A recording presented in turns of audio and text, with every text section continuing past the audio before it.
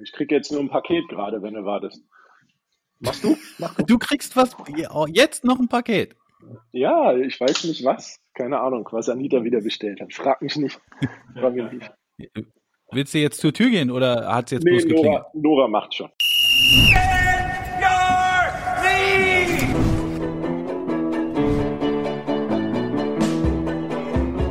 Präsentiert von TheFan.fm.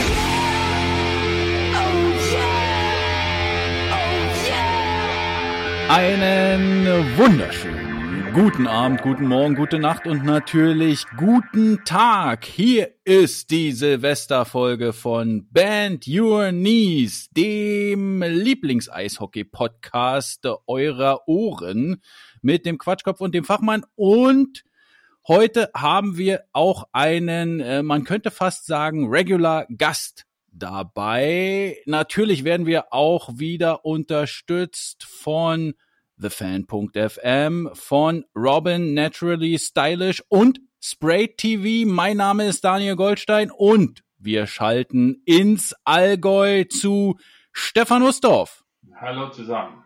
Schönen Tag und nachträglich noch frohe Weihnachten. Ich hoffe, alle hatten ein schönes Fest. Und wir bereiten uns heute in unserem Podcast auch gleich auf den Jahreswechsel vor.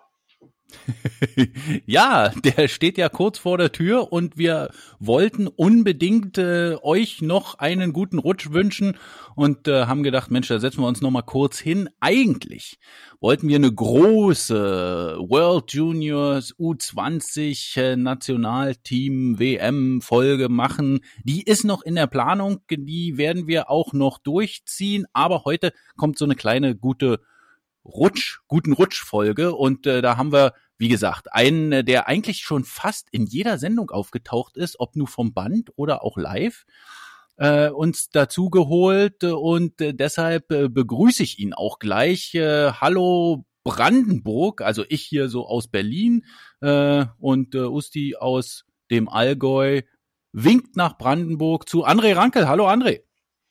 Hallo, schön, dass ich wieder dabei sein darf. Du hier und nicht auf dem Fahrrad. Wie gesagt, die Aufnahme kommt mir dazwischen. Danach geht's nochmal schnell aufs Fahrrad.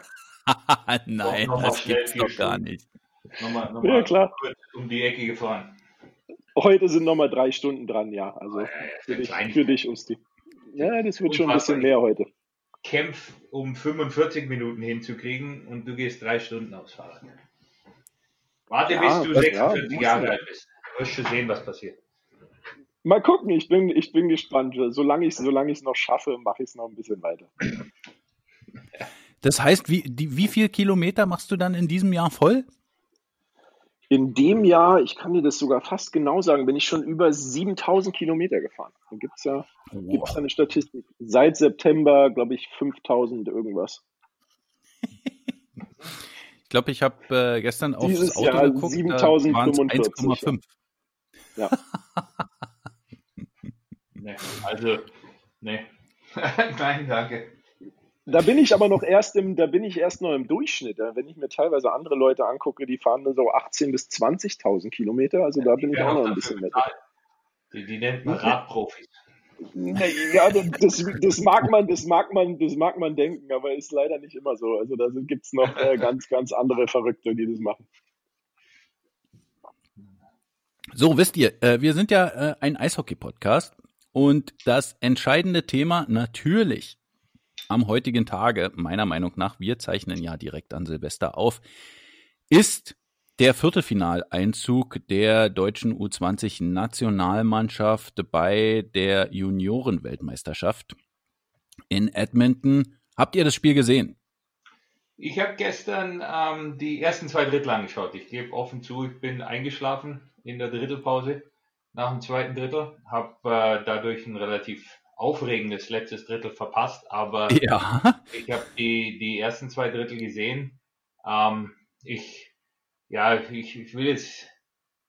muss aufpassen, dass ich nicht zu sehr in die Superlativen gehe, aber ich bin so unglaublich beeindruckt von dem, was die Mannschaft und was der ganze Trainerstab und Betreuerstab, was dort geleistet wird. Für mich ist so bemerkenswert und bewundernswert. Ich kann nur meinen Hut ziehen vor allen Beteiligten, weil unter diesen Umständen diese Art Leistung zu bringen, ist für mich, das ist nicht hoch genug anzusetzen.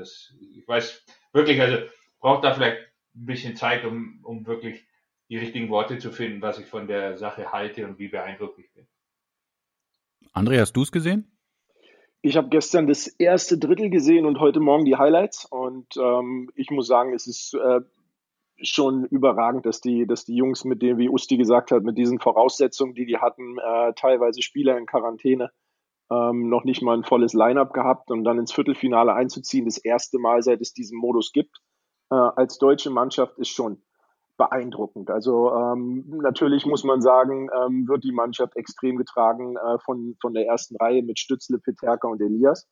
Wenn die auf dem Eis sind, merkst du nochmal einen Qualitätsunterschied zu den anderen Spielern. Aber ich glaube, was die auf dem Eis gemacht haben und wie die diese Mannschaft führen, ist schon beeindruckend. Und allgemein muss man echt sagen, sieht man wirklich, dass es im deutschen Eishockey wirklich vorwärts geht. Also für alle, die es nicht mitbekommen haben, die deutsche Nationalmannschaft spielt gerade bei der WM in Edmonton und hat die ersten beiden Spiele gegen Finnland und Kanada verloren, 3:5 und 2:16. Dann gab es allerdings 2 Siege gegen die Slowakei und vergangene Nacht gegen die Schweiz mit 5:4. Sie führten schnell 3:0, dann stand es 4:2, glaube ich, 5:2 Empty Net und dann aber die Schweizer noch mal in Überzahl auch, glaube ich, kurz vor Schluss dann noch mal mit 2 Treffern und dann waren die letzten 15 Sekunden noch ein bisschen spannend, aber dann hatten es die Jungs doch geschafft und da war der Jubel natürlich groß. Und André hat es gerade schon gesagt, zum ersten Mal, seit dieser Modus überhaupt besteht, ist eine deutsche Junioren-Nationalmannschaft ins Viertelfinale eingezogen und dazu muss man auch aufgrund der ganzen Widrigkeiten nochmal wirklich gratulieren. Und Usti, oder wer hat dich am meisten überrascht in diesem Turnier bisher? Überrascht hat mich am meisten Florian Elias. Ich kenne den Jungen, ich habe den bei der DNL gesehen letztes Jahr. Ich habe ihn auch dieses Jahr im Magenta Cup in der Vorbereitung für Mannheim gesehen. Das ist ein guter junger Eishockeyspieler, dass er in der Lage ist, auf diesem Niveau mit diesen 2 Spielern so effektiv zu spielen. Das habe ich nicht so erwartet und ich bin sehr, sehr beeindruckt von ihm, was er da macht. JJ Peterka, eigentlich nur noch John, oder? Haben wir gesagt? Ja, genau, nur noch John. John Peterka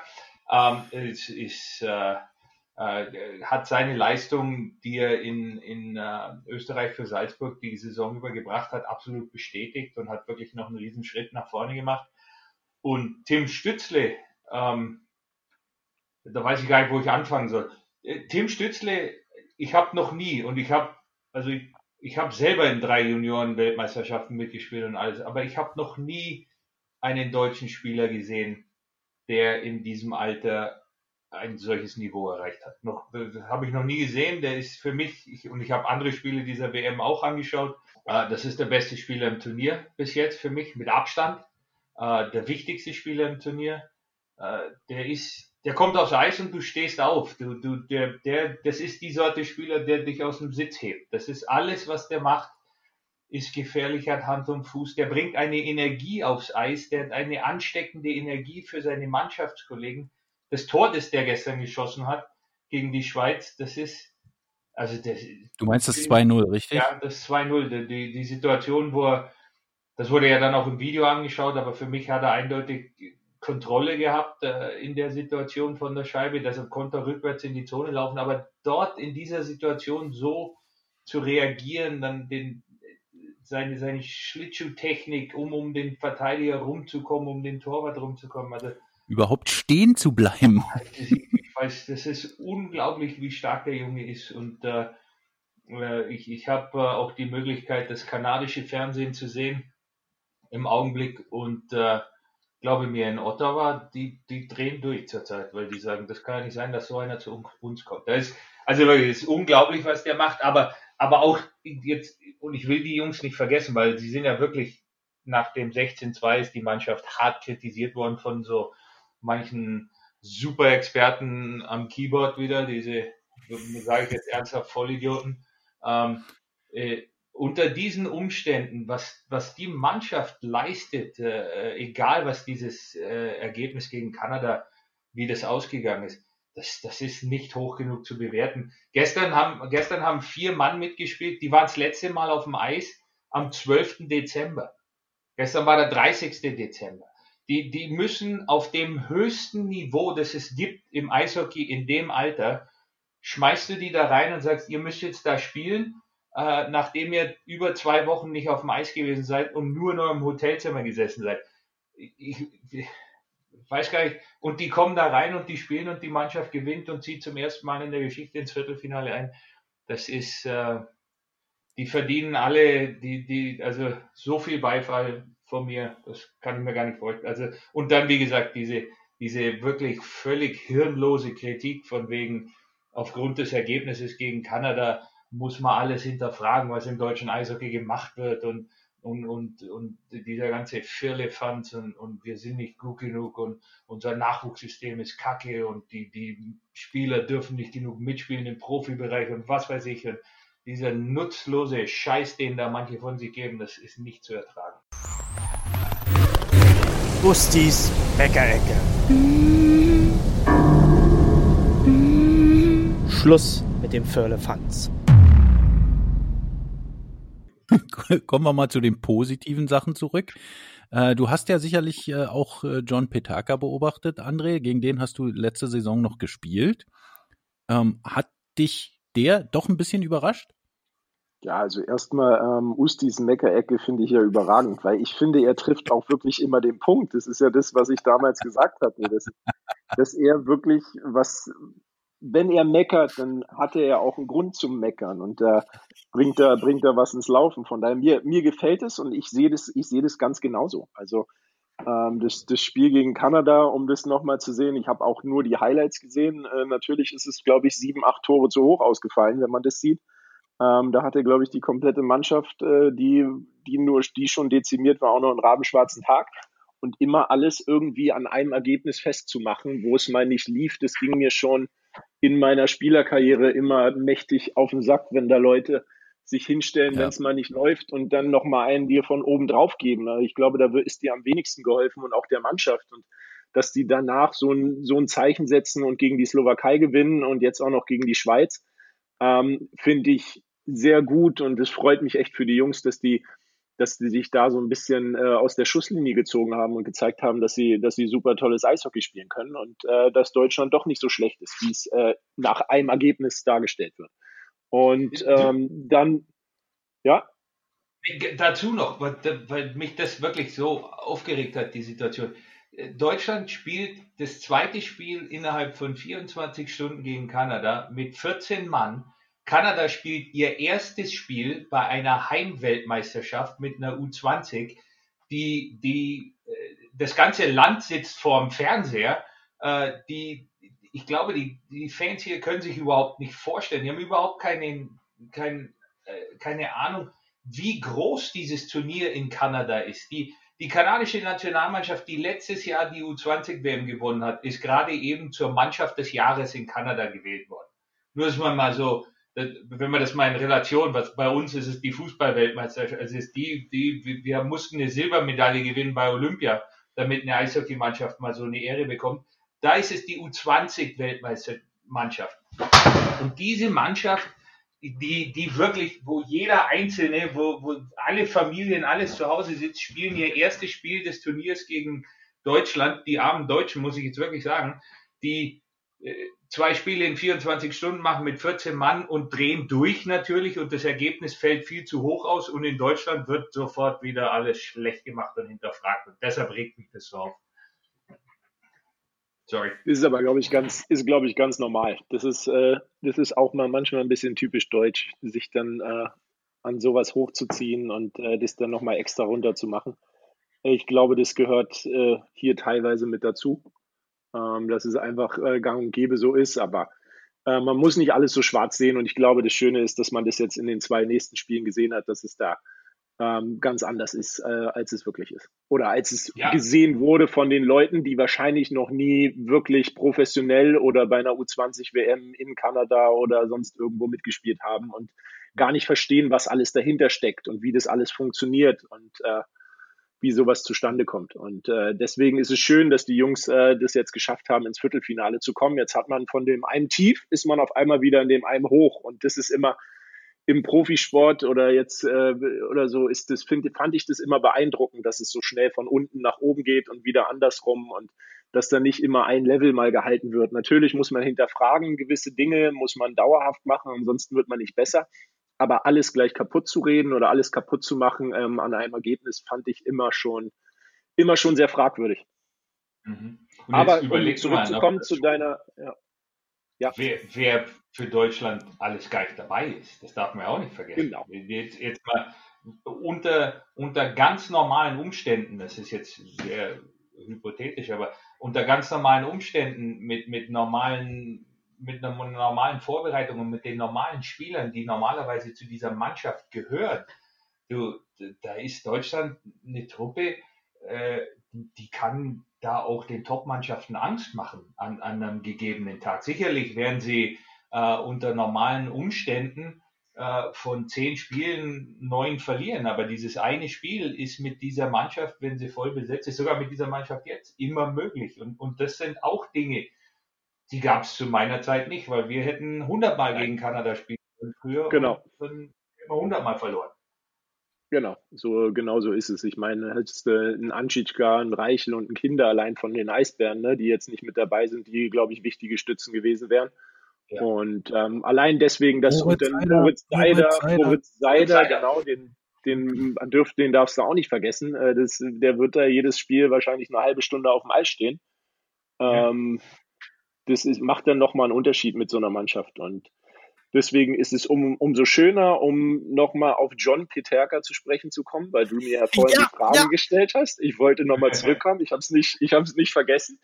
Der wäre meine Überraschung gewesen. Natürlich Florian Elias, den habe ich auch im Magenta Cup gesehen und selbst da ist er mir schon sehr positiv aufgefallen als junger Spieler.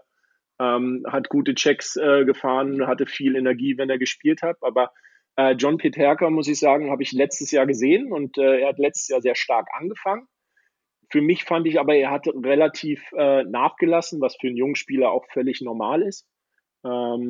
Und dieses Jahr ihn jetzt wieder zu sehen oder selbst allein seine Statistik zu sehen in Österreich, dass er da mehr als einen Punkt pro Spiel hat und jetzt, wie er da auftritt, wie er die Mannschaft mitführt mit Stützle, ist schon beeindruckend, mit was für einer Energie, mit was für einer Power er spielt und von daher glaube ich, dadurch, dass er, glaube ich, Anfang zweite Runde gedraftet ist, werden die sich freuen. Ich weiß nicht, Buffalo hat ihn gedraftet, ne? Die werden sich, glaube ich, jetzt auch freuen, dass sie so einen Anfang zweite Runde kriegen, weil die beiden sind wirklich das, was ich gesehen habe. Ich sehe überwiegend nur Highlights. Es ist aber sowas von schön zu sehen, dass 2 deutsche Spieler wirklich mit für mich zu den Top 5 Spielern im Moment dieses Turniers zählen. Ich möchte auch noch eine kurze Überraschung sagen, denn nachdem bei dem 2:16 sowohl Jonas Gehr als auch Arno Tiefensee nicht so die besondere Figur abgegeben haben im Tor der Deutschen, natürlich auch, weil die Mannschaft und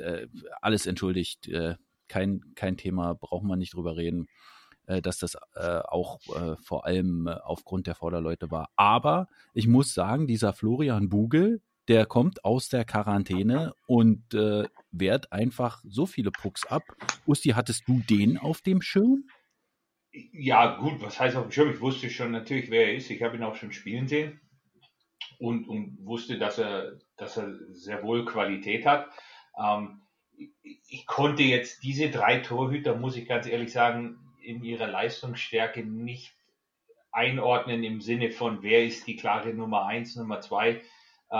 Das konnte, also das habe ich mir nicht zugemutet, sage ich jetzt. Dann kommt natürlich die Quarantäne dazu und alles und da muss ich wieder sagen, er auch. Also man darf ja nicht vergessen, die Jungs dürfen ja in der Zeit nicht trainieren. Die dürfen ja nicht aufs Eis. Die sitzen ja wirklich wie im Gefängnis in ihrem Hotelzimmer und kommen da nicht raus. Und dann kommt der raus und wird auf diesem Level ins Spiel geschmissen und gibt dir so eine Leistung und gibt dir dann die Möglichkeit, so ein Spiel zu gewinnen. Und das ist, das ist ja auch, muss ich sagen, eine relativ mutige Entscheidung gewesen vom Trainerstab, von Tobi Z und Alexander Dück, dann die Entscheidung zu treffen, ihn in diesem Spiel, im wahrscheinlich wichtigsten Spiel zu dem Zeitpunkt, dann ins Tor zu stellen. Das zeugt von Mut und von Vertrauen, und das hat er ihnen natürlich zurückgegeben. Also auch er, ja, wie alle anderen auch, wie gesagt, vielleicht zu viele Superlative, aber ich bin so, auf diese Mannschaft kann man wirklich so unglaublich stolz sein, und auch der Trainerstab und der medizinische Stab, der da mitarbeitet und mit diesen Gegebenheiten umgehen muss. Ja, Obwohl da ein Hertha-Fan dabei ist, meinst du? Das muss ich ganz ehrlich sagen, das halte ich ihm jetzt gar nicht vor. Einzige Kritik am Trainerstab, die ich habe, sind die grauen Turtlenecks. Hey, dafür wurde heute auf Twitter schon wieder extrem gelobt. Nein, mit denen komme ich nicht klar, es tut mir leid. Also es geht um die Rollkragenpullover. Falls ihr mal ein Bild seht von Tobias Abstreiter, vor allem dem Chefcoach der U20-Nationalmannschaft, ja, also es gab da auf Twitter das ein oder andere Foto, auch Vergleiche mit Brad Pitt wurden nochmal rausgeholt. Das kann man sich schon mal angucken, auf alle Fälle. Tobi ist ein gut aussehender Kerl, kein Thema. Ich bin kein Fan dieser Turtlenecks, dieser Rollkragenpulli. Aber die Leistung, da bin ich begeistert von. Wo wir gerade bei den Torhütern waren, würde ich doch einfach mal direkt den Cut machen von der U20 WM und ins harte Ligageschäft zurückkommen, denn es gab gestern für den, der da fehlt, den zweiten Shutout im Ligageschäft in Folge. Tobias Anschitzka hat gestern für die Lausitzer Füchse gespielt, und nachdem er für die Eisbären in Wolfsburg 65 Minuten ohne Gegentor blieb und dann nur im Penalty-Schießen 1 kassierte, hat er gestern gegen Bietigheim wieder zu 0 gespielt für Weißwasser. Und da sieht man, dass er durchaus auch noch eine Verstärkung wäre für die U20. Ja, natürlich. Ja, er war die Nummer 1. Er war eigentlich die gesetzte Nummer 1 für dieses Turnier, für die U20-Nationalmannschaft. Und es tut natürlich verdammt weh, wenn du als Spieler aufgrund dieser Situation da nicht hinfahren kannst. Ja, seine Leistungen bis jetzt in der Liga, ob DEL oder DEL2, zeugen wirklich davon, dass er letztes Jahr in Finnland sich hervorragend weiterentwickelt hat. Wahrscheinlich sehr mit der Hilfe von Petri Wehanen, der dafür ihn zuständig war. Also es ist, er war schon immer ein sehr großes Talent, ein sehr harter Arbeiter und jemand, von dem du eigentlich immer gedacht hast, ja, da kommt was, aber das ist bis jetzt, wie gesagt, sind nur 2 Spiele, da brauchen wir jetzt nicht gleich wieder durchdrehen, aber ich gratuliere ihm dazu, er hat in den 2 Spielen wirklich sehr solide und sehr toll gespielt. André, du hast auf Tobi noch Pucks geschossen im Training. Was kann der besonders gut? Ich muss dir sagen, für sein junges Alter habe ich selten einen Torwart gesehen, der technisch schon so gut ist. Und was man sagen muss, seine Beinarbeit, finde ich, ist sehr schnell. Er ist ein sehr schneller Torwart. Und einen Torwart in seinem Alter habe ich selten so gut gesehen. Also ich habe auch viel mit Petri und Elle drüber gesprochen, auch mit Petri, wo er jetzt letztes Jahr in Finnland war. Ich glaube, das hat ihm wirklich nochmal extrem einen Schub gegeben, wie sie da trainieren, wie viel sie da trainieren, was sie da machen. Einfach auch mal was anderes zu machen, als jetzt immer in dem gleichen Verein bleiben und immer das Gleiche machen, sondern so ein bisschen mal drüber hinwegschauen, hat ihm, glaube ich, ganz gut getan. Und ich denke auch, dass er da mit Petri und Elle, die auch sehr viel von ihm halten, wenn ich mit ihnen spreche, dass er mit den beiden wirklich auch gute Torwarttrainer hatte und hat, die ihn wirklich da unterstützen. Und was mir bei ihm auch auffällt, er ist ein extrem ruhiger, extrem jemand, der auch wirklich sehr auf dem Boden geblieben ist. Und es macht Spaß, einfach ihm jetzt zuzusehen. Und es freut mich riesig, dass er gegen Wolfsburg gespielt hat, dass er so gut gespielt hat, gleich in seinem allerersten Spiel, was ihm auch viel Selbstvertrauen geben wird jetzt für die Zukunft, dass er sagt, du, ich kann das. Und er ist jemand, wie Usti sagt, der unheimlich hart an sich arbeitet. Das hast du damals schon bei uns gesehen. Also der wirklich sehr, sehr viel noch extra gemacht hat. Und das schon in jungen Jahren, und das machen mittlerweile so gut wie alle jungen Spieler, und das sieht man dann auch. Ja, muss ich auch, selbst in diesem Sommer hat er ja teilweise so 2 Krafteinheiten absolviert. Da muss ich auch sagen, war ich beeindruckt und freue mich natürlich auch für ihn. Glaube ich, André, das ist ja ansonsten? aus Finnland gewöhnt, glaube ich. Also ich hab von viel gehört, was die da trainiert haben und was sie da gemacht haben, und musste ehrlich sagen, das meine ich so ein bisschen mit mal was anderes machen. Also ich glaube, er weiß jetzt, wie hart die Finnen trainieren, und ihm war das, glaube ich, teilweise nicht hart genug jetzt hier, und da musste er dann noch mal ein bisschen mehr für sich extra machen. Das hat ja auch schon was zu sagen, ne, wenn du so als junger Spieler rangehst. Das ist auf alle Fälle gut. André, was sagst denn du ansonsten so zu den ersten Spielen der DEL in den Gruppen Nord und Süd? Was gab's da für dich für Geschichten, die dir aufgefallen sind? Zuallererst finde ich, wenn ich jetzt die Spiele gesehen habe, dass es noch sehr früh ist, da irgendeine genaue Einschätzung zu machen, weil du bist zwar jetzt fast im Januar, aber die Saison hat gerade erst angefangen. Viele Mannschaften haben noch gar nicht so viele Spiele. Ich glaube, das sieht man teilweise, dass es taktisch und von der Qualität im Spiel noch nicht so hoch ist, wie man das gewöhnt ist. Aber das ist, glaube ich, ganz normal, wenn man überlegt, das letzte Spiel war vorher erst im März, und jetzt hatten sie dann so lange Pause. Also ich glaube, es wird noch ein paar Spiele brauchen, bis wir dann wieder die Qualität im Spiel haben, die wir komplett gewöhnt sind. Ansonsten finde ich, muss man ganz ehrlich sagen, ist die Gruppe Süd wahrscheinlich die qualitativ hochwertigere von beiden. Also wenn ich die Spiele gesehen habe beider Gruppen, dann ist mir das schon aufgefallen, dass die Südspiele schon höheres Niveau hatten als die Nordspiele. Ich glaube, so würde ich das am ehesten jetzt beschreiben. Welche Mannschaft hat dir bisher am besten gefallen? Am besten gefallen, ja, ist schwer. Also ich hab viele Spiele gesehen. Ich kann dir sagen, wer mir nicht gefallen hat. Und aber wer mir jetzt am besten gefallen hat, ist jetzt, ich muss sagen, München spielt sehr gutes Eishockey. Das siehst du, dass die seit August zusammen sind, dass da viel funktioniert. Mannheim, die Spiele, die ich gesehen habe, das zweite war jetzt nicht so souverän, die waren ganz gut. Wen ich sehr überraschend finde, aber was man im Magenta Cup schon gesehen hat, ist Schwenningen. Also was Schwenningen spielt, mit was für einem Tempo sie spielen, wie sie taktisch schon jetzt drauf sind. Also muss ich sagen, ist die Mannschaft, die mich immer noch am meisten überrascht.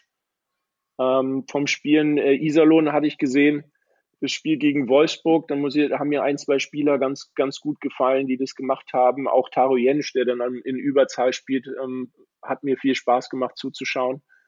Aber ansonsten waren auch ehrlich gesagt im Moment noch Spiele dabei, wo ich gesagt habe, da saß ich auf dem Fahrrad und da habe ich mir dann teilweise lieber was anderes angeguckt als Eishockey.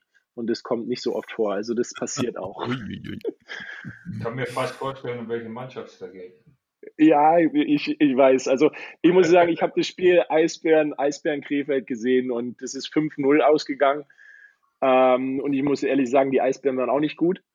Ja, da haben sie schon weitaus bessere Spiele gehabt, aber Krefeld war nochmal so viel schlechter, und die sind im Moment auf keinem guten Niveau, und ich hoffe für Krefeld, dass sie da irgendwie einen Weg finden, da rauszukommen, aber den sehe ich im Moment nicht. Also Krefeld ist für mich jetzt so eine Mannschaft, ob man das jetzt erwartet hat oder ob es jetzt eine große Enttäuschung ist, weiß ich nicht, weil da war ja sowieso viel vorher passiert.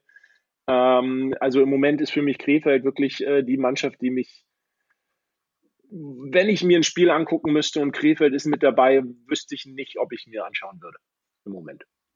Usti, was sagen wir denn zu Nürnberg? Das würde mich ja jetzt mal interessieren, weil die ja auch es nicht so leicht haben aus der Südgruppe. Da sind es ja so Nürnberg und Augsburg, die so ein bisschen abfallen. Jetzt hat Nürnberg gestern mit ein bisschen Glück kurz vor Schluss noch einen Punkt geholt. Den ersten. Sind die auch so ein Problemfall wie Krefeld oder gibt's da Hoffnung? Nein, die sind nicht so ein Problemfall wie Krefeld. Also ich will da jetzt nicht zu sehr mit dem Hammer draufhauen, aber Krefeld hat im Augenblick, also es ist alles eine Sache, die sich ändern kann, das ist Eishockey, aber das Niveau, was Krefeld im Augenblick aufs Eis bringt, ist fast schon nicht ligatauglich, sage ich ganz offen. Es ist einfach, du siehst keinen Plan, du siehst Arbeit. Die Krefelder Spieler arbeiten, aber sie haben einfach nicht die Qualität, die es braucht, um konstant in gute Leistungen zu bringen in der Liga. Sie haben, wie gesagt, keinen Plan. Es sind alle 11 Ausländerlizenzen schon vergeben, soweit ich weiß. Also es ist schwer zu sehen, was da wirklich probiert wird. Und Nürnberg hat mit Sicherheit keinen guten Start gehabt in die Saison bis jetzt, genauso wenig wie Augsburg, aber das sind Mannschaften, da wird auch was probiert, da werden junge Spieler eingesetzt, in Nürnberg 2 Spieler, die aus der DNL in Mannheim ausgeliehen worden sind mit Elias oh Mann, jetzt fällt mir der Name wieder nicht ein, kriege wieder Kritik. Aber die leihen junge Spieler aus der DNL, die werden eingesetzt dort, die spielen mit. Augsburg hat die Spiele bis jetzt, bis zur Verpflichtung von Spencer Abbott, hat Augsburg seine Spiele gemacht mit 4 Ausländerpositionen. Das heißt, dass dort wirklich junge Spieler zum Einsatz gekommen sind bis jetzt und sicherlich sind die Ergebnisse nicht so, wie man sie sich vorstellt, aber da muss man dem Ganzen vielleicht auch ein bisschen Zeit geben und das ist meiner Meinung nach auch der richtige Weg im Augenblick. Und genauso sehe ich das in Nürnberg. Die Qualität ist vielleicht nicht so hoch, wie man sich erwartet hat oder erhofft hat, aber das ist eine Mannschaft, da sehe ich durchaus die Möglichkeit, dass sich das Ganze noch verbessert. Es sind viele neue Spieler mit dabei, es ist ein neuer Trainer. Da muss man dem Ganzen schon ein bisschen Zeit geben, weil natürlich wieder der Riesenunterschied dazu kommt, darf man jetzt nicht vergessen. Ich sage wieder, München 17 Vorbereitungsspiele und Nürnberg, glaube ich, 2 oder 3. Also man muss einfach ein bisschen Geduld haben bei manchen Mannschaften und den haben sie sich verdient. Und deshalb fällt Krefeld eigentlich schon ein bisschen ab, was das alles angeht, muss ich einfach so sagen. Aber ich mag den Weg zum Beispiel von Augsburg. Ich finde den sehr authentisch. Ne? Mit vier Ausländern spielen sie. Ja. Sie haben keine, bis auf jetzt Spencer Abbott, auf den ich sehr gespannt bin, weil er sehr gute Statistiken in der schwedischen Liga hat. Der wird der Mannschaft, glaube ich, helfen. Finde ich den Weg gut. Ich finde es in Ordnung, jetzt gerade in dieser Corona-Zeit, dass sie nicht gesagt haben, wir verpflichten jetzt noch weiß ich wie viele Spieler, weil wir haben ja eigentlich kein Geld, aber wir machen es trotzdem. Und dann mit 4 Ausländern zu spielen. Finde ich sehr gut, diesen deutschen Weg und den deutschen Spielern die Chance zu geben, in diese Rollen zu schlüpfen. Und ich glaube, da sind gerade so Mannschaften wie Augsburg, die davon vielleicht dann auch im nächsten Jahr wieder profitieren. Weißt du, wenn die Spieler wirklich in anderen Rollen spielen und mal zeigen können, was sie können. Dass sie dann nächstes Jahr dann durch diese Erfahrung, die sie gemacht haben, dann nächstes Jahr besser sind. Ich glaube, mir fehlt so ein bisschen in der Zeit jetzt so ein bisschen teilweise der Weitblick von manchen Mannschaften, wo ich sage, ihr müsst auch fürs nächste Jahr schauen. Ne? Also das kann dir über kurze Zeit, nicht nur nächstes Jahr, auch übernächstes Jahr, das hilft dir extrem viel weiter dieses Jahr. Das kannst du auch nehmen, um Spieler zu entwickeln, um Spielern zu helfen, um dann im nächsten oder übernächsten Jahr besser dazustehen und auch andere Spieler zu kriegen, weil du sagst, wir geben ihnen diese Chance. Und das fehlt mir teilweise in manchen Mannschaften dieses Jahr noch ein bisschen zu wenig. Also da könnte schon noch mehr sein. Genau darüber haben der Goldi und ich aber in der Vergangenheit schon gesprochen. Nicht nur von einzelnen Mannschaften, da gebe ich wieder zu, da fehlte mir so ein bisschen der Weitblick der ganzen Liga, weil ich genau das sehe, so wie du. Es wäre die Möglichkeit gewesen, jetzt was auszuprobieren, ohne wirklich einen großen Druck zu haben, sondern man hätte was probieren können. Man hätte die Ausländerpositionen für die Situation vielleicht reduzieren können, um mehr jungen deutschen Spielern die Möglichkeit zu geben und um zu sehen, weil gut, keiner von uns weiß, ob das wirklich funktioniert. Wir wissen nicht hundertprozentig, ob wir genügend junge deutsche Spieler haben, die sofort dieses Niveau gehen können über eine gesamte Saison hinweg. Wir sind uns nicht, also ich bin mir nicht 100% sicher. Aber das, was ich sehe, auch wie gesagt, jetzt mit der U20 zusammen, gibt mir auf jeden Fall das Gefühl, dass man das hätte probieren können. Und wenn dann Mannschaften wie Augsburg und Nürnberg und auch Iserlohn mit Karo Jentsch und solchen jungen Spielern, die dann die Möglichkeit kriegen, in Schlüsselsituationen auch auf dem Eis zu sein.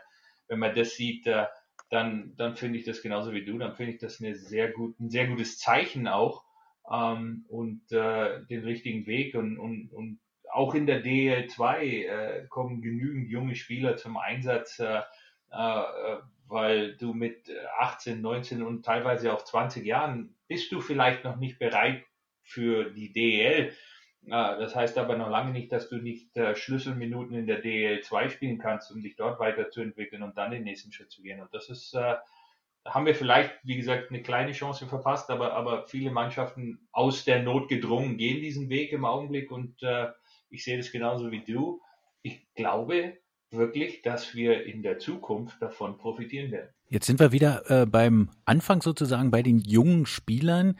Ist die eine Sache, die würde mich in dem Zusammenhang auch gleich nochmal interessieren. Ich würde da gleich nochmal anknüpfen und würde sagen, fehlt da den sportlich Verantwortlichen auch manchmal die Geduld mit den Spielern?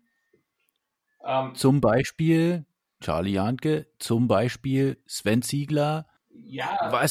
Also wenn man jetzt sieht, für alle, die es vielleicht nicht wissen, die einfach sich Spieler vielleicht dann auch erst mit 23 oder 24 zu ihrem Höhepunkt entwickeln und nicht schon mit 21 komplett da sind.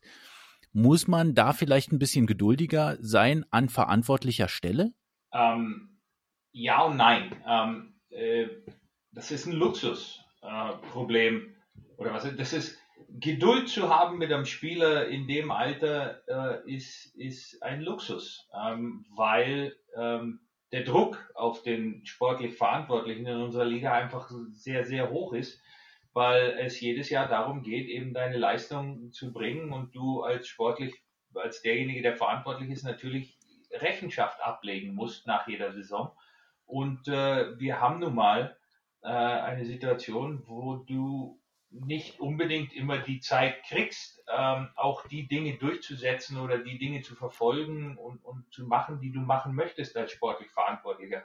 Und deshalb ist es schon ein bisschen ein Luxus, Geduld zu haben.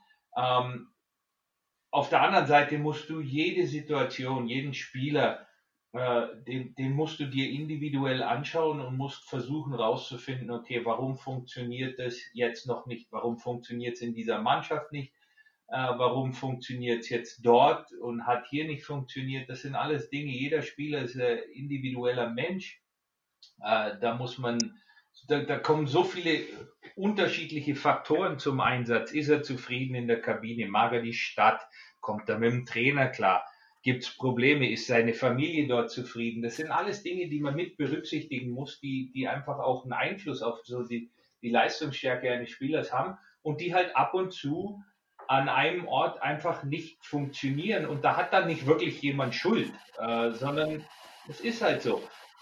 Du hast Situationen, wo ein Trainer nun mal, sage ich jetzt, in diesem Spieler nicht dasselbe sieht wie der Fan zum Beispiel oder auch der sportlich Verantwortliche. Und dann musst du eine Entscheidung treffen, die ja natürlich auch einen Einfluss hat auf die 25 anderen Spieler in deiner Mannschaft. Und du musst eine Entscheidung treffen für das Wohl der Truppe und sagen, nein, okay, vielleicht ist es einfach besser, wenn dieser Spieler woanders, ich will jetzt nicht sagen, sein Glück versucht, sondern woanders hingeht und dann auf einmal blüht der auf. Dann siehst du natürlich blöd aus, ist ja klar. Aber diese ganzen Umstände, die damit zu tun haben, warum er dann im Endeffekt wechselt und warum er dann woanders aufblüht, da ist viel mehr dahinter als immer nur Statistiken.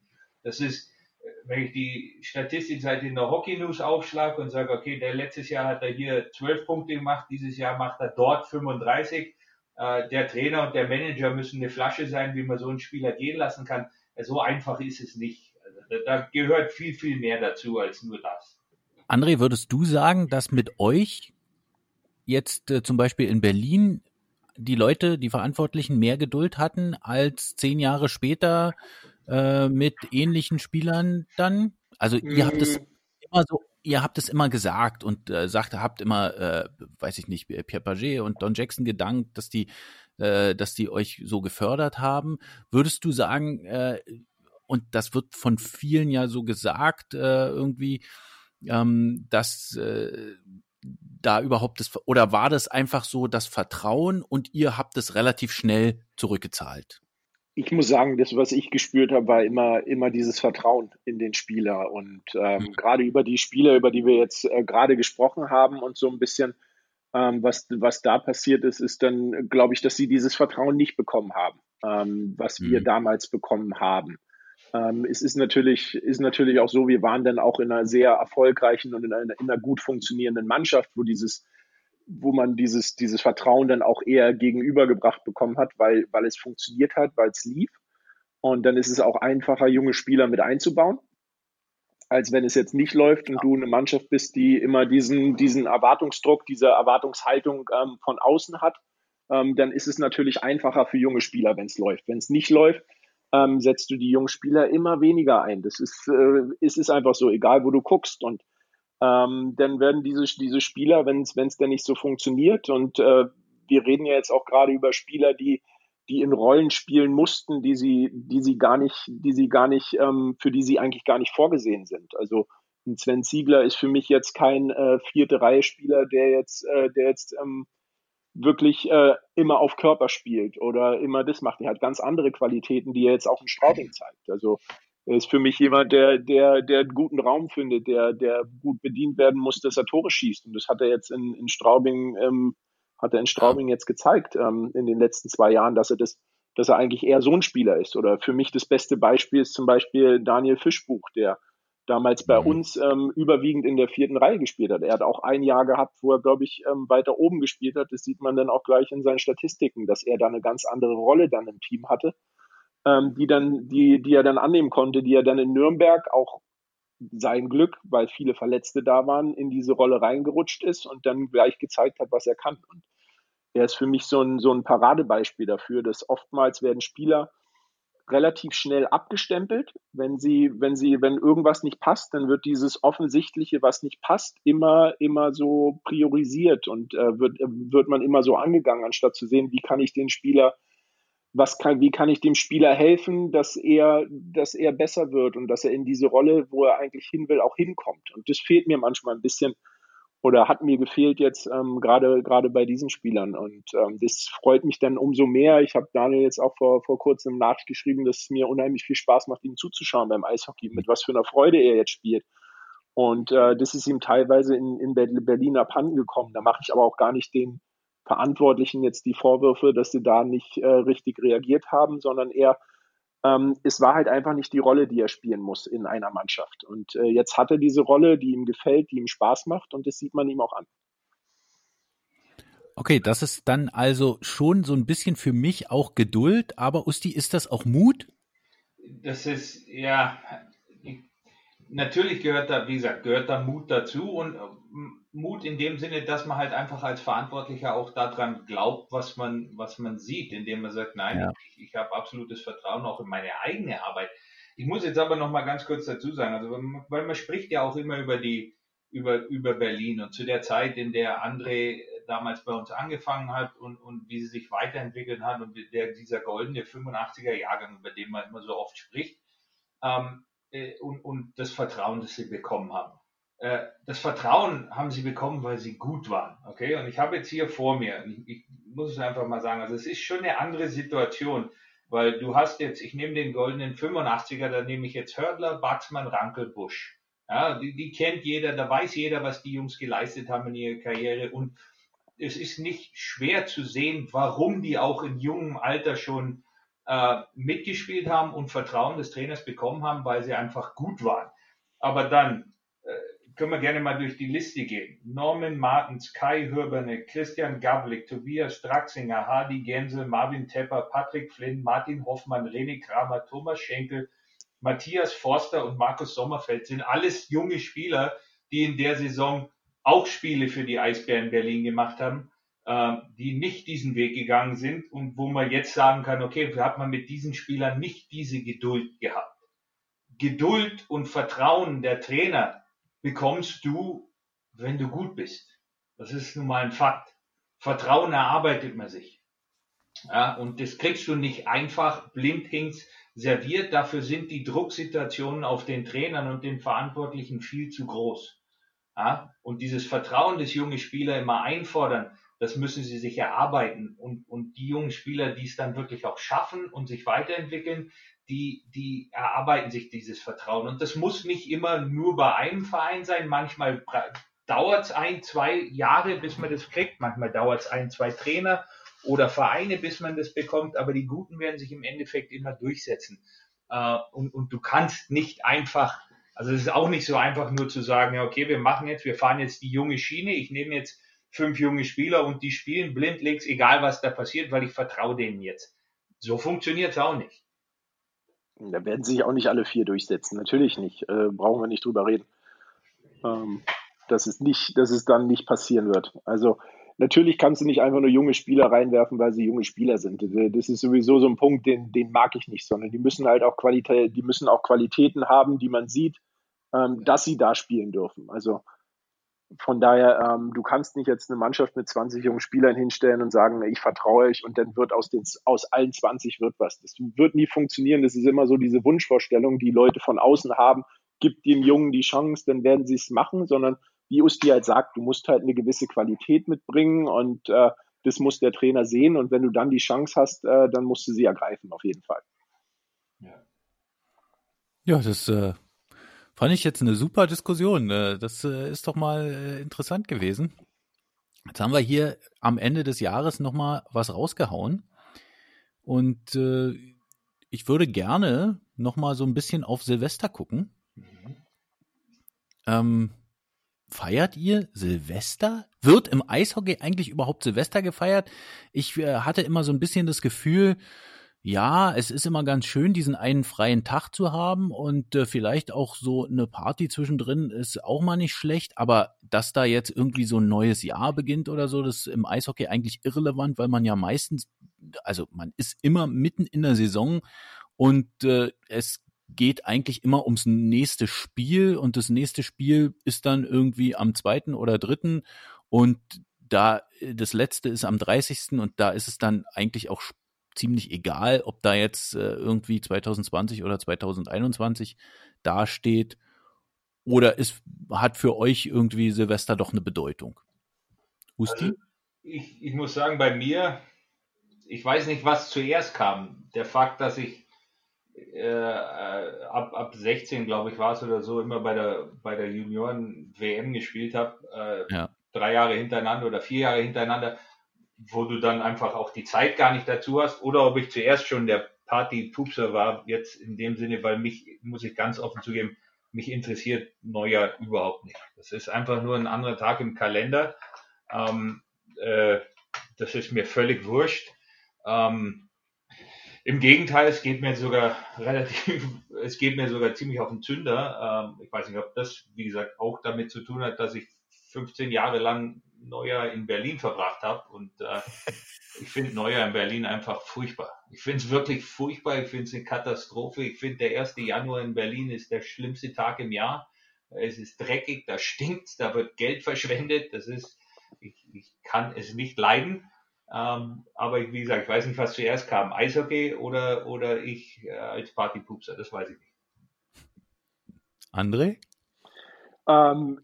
Ich mag Silvester. Also auch natürlich sind wir Eishockeyspieler und wir leben immer in dieser Saison, aber ich bin ja nicht nur der Eishockeyspieler, ich bin ja auch der Mensch. Und da fand ich es immer eigentlich ganz schön, dieses Jahr dann abzuschließen. Wir feiern jetzt auch nicht groß oder ich bin jetzt auch kein Partymensch, aber ich genieße diesen Tag, weil mit der Familie, wir feiern dieses Jahr auch wieder nur wir 4. Wir machen uns einen schönen Tag, essen dann schön, spielen dann ganz viele Spiele, bis es dann soweit ist. Also mir macht es schon Spaß und ich finde es einen schönen Abschluss des Jahres, ob dann nun 2020, 2021 oder weiß ich was für ein Jahr steht, ist mir eigentlich auch egal. Also im Endeffekt geht's genauso weiter und dieses, was ich mir für nächstes Jahr vornehme, finde ich auch total Blödsinn, weil das kannst du genauso heute machen, dafür musst du dir nicht morgen erst Zeit nehmen. Das sind immer so diese klassischen Ausreden, nächstes Jahr mache ich.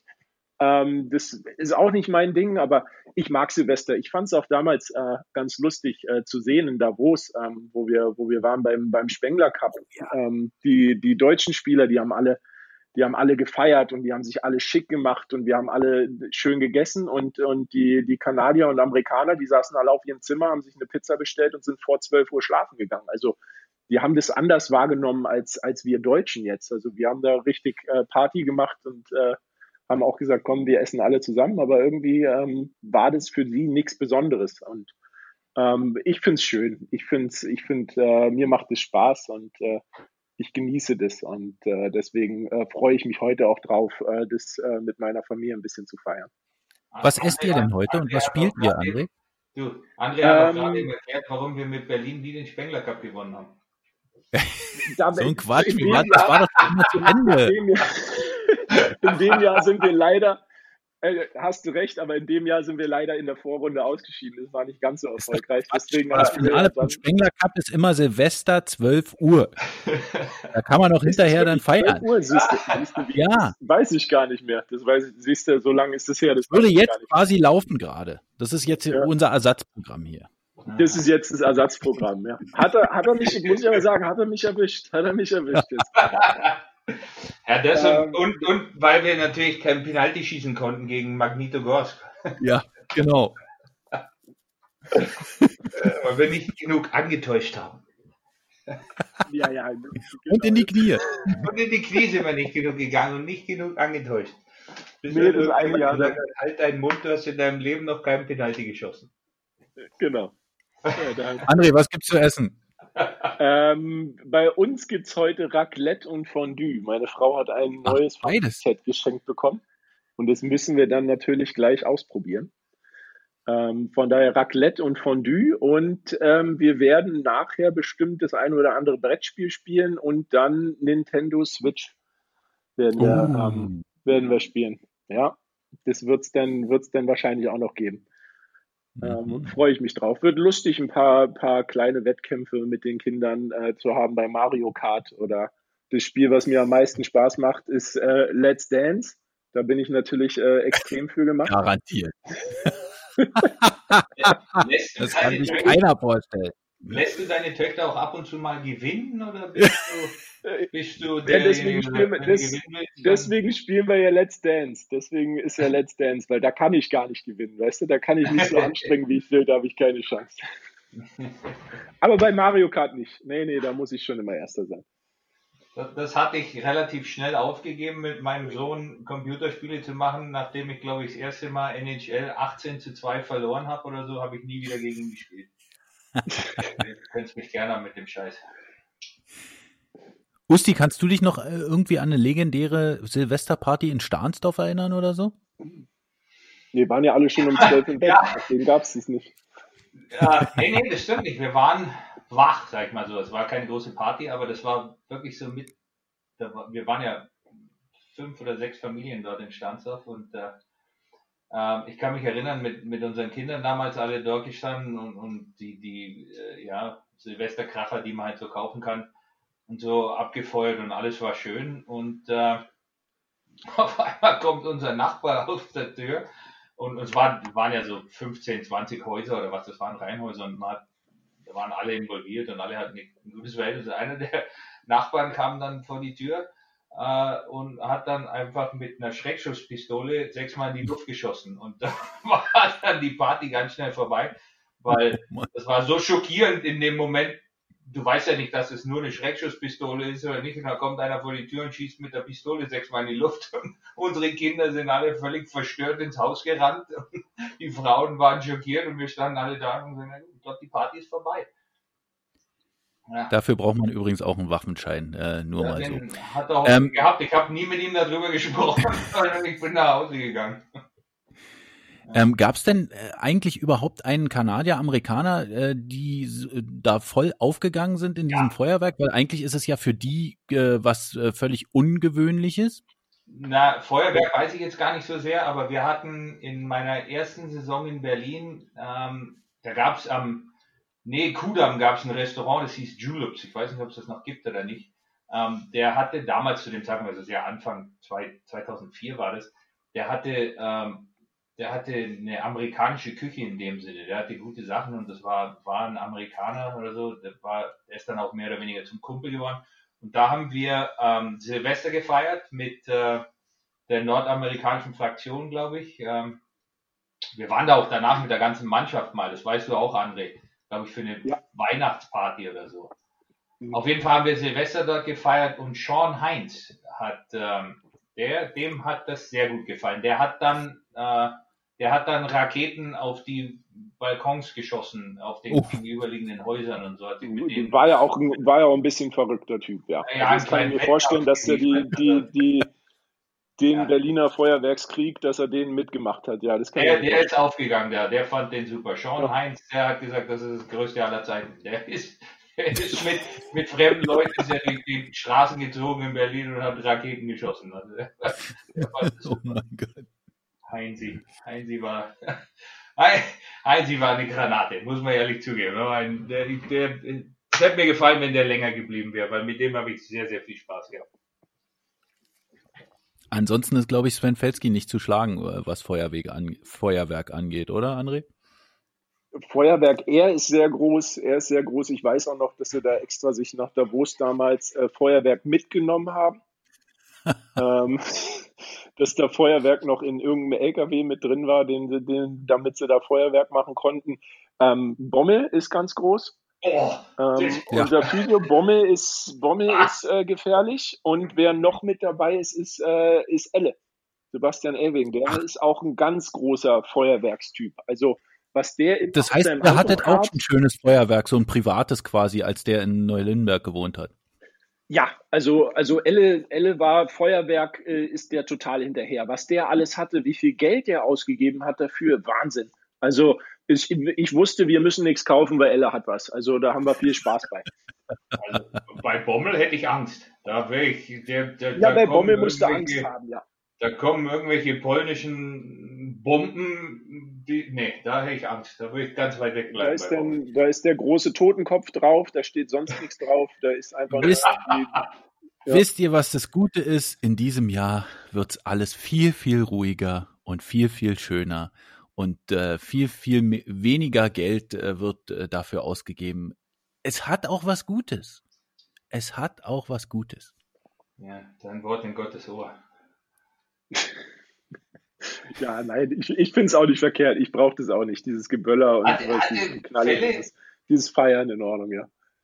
War einer von Felles Kumpels nicht sogar Weltmeister im Feuerwerk? Im Feuerwerk? Also ich weiß von Felle, dass der, wenn Silvester ist, dass der sich so eine Batterien holt, die man dann auch so anschließen muss, und dass das richtig Arbeit ist, die Feuer aufzubauen. Also der geht dann schon mal eine Stunde vorher raus und lässt die dann aufbauen. Also und komponiert auch eine Musik dazu wahrscheinlich. Ich weiß nicht, ob er mittlerweile so weit ist, aber ja, es ist möglich. Ich glaube wirklich, dass einer von seinen Kumpels, der hat da Wettbewerbe mitgemacht und sowas. Da war Felle immer involviert. Ja, und da hat Felle immer sein Feuerwerk her, genau. Also ich weiß, dass sie das aufbauen und dann richtig mit dem Abstand und dem Abstand, also die geben sich da schon richtig Mühe. Wow. Was ja auch schön ist, ein Feuerwerk ist ja schön, ist ja was anderes als jetzt Böller oder sowas. Also Böller finde ich ja total ein Blödsinn. Das ist ja reine Geldverbrennung, aber ein schönes Feuerwerk hat ja schon was. So, na dann sind wir doch beim Thema. Dann würde ich sagen, wir haben jetzt hier einen schönen kurzen Podcast gemacht. Oh, ich werde an dieser Stelle nochmal ganz schnell unseren Partnern danken, die uns das Jahr über unterstützt haben. Das sind auf alle Fälle natürlich Spray TV und TheFan.fm, aber auch Ringsuit und Robin, Naturally Stylish. Und ich glaube, wenn ihr heute noch bestellt, also an Silvester, dann bekommt ihr immer noch 15% mit dem Code BYK15 unter robin-shop.com.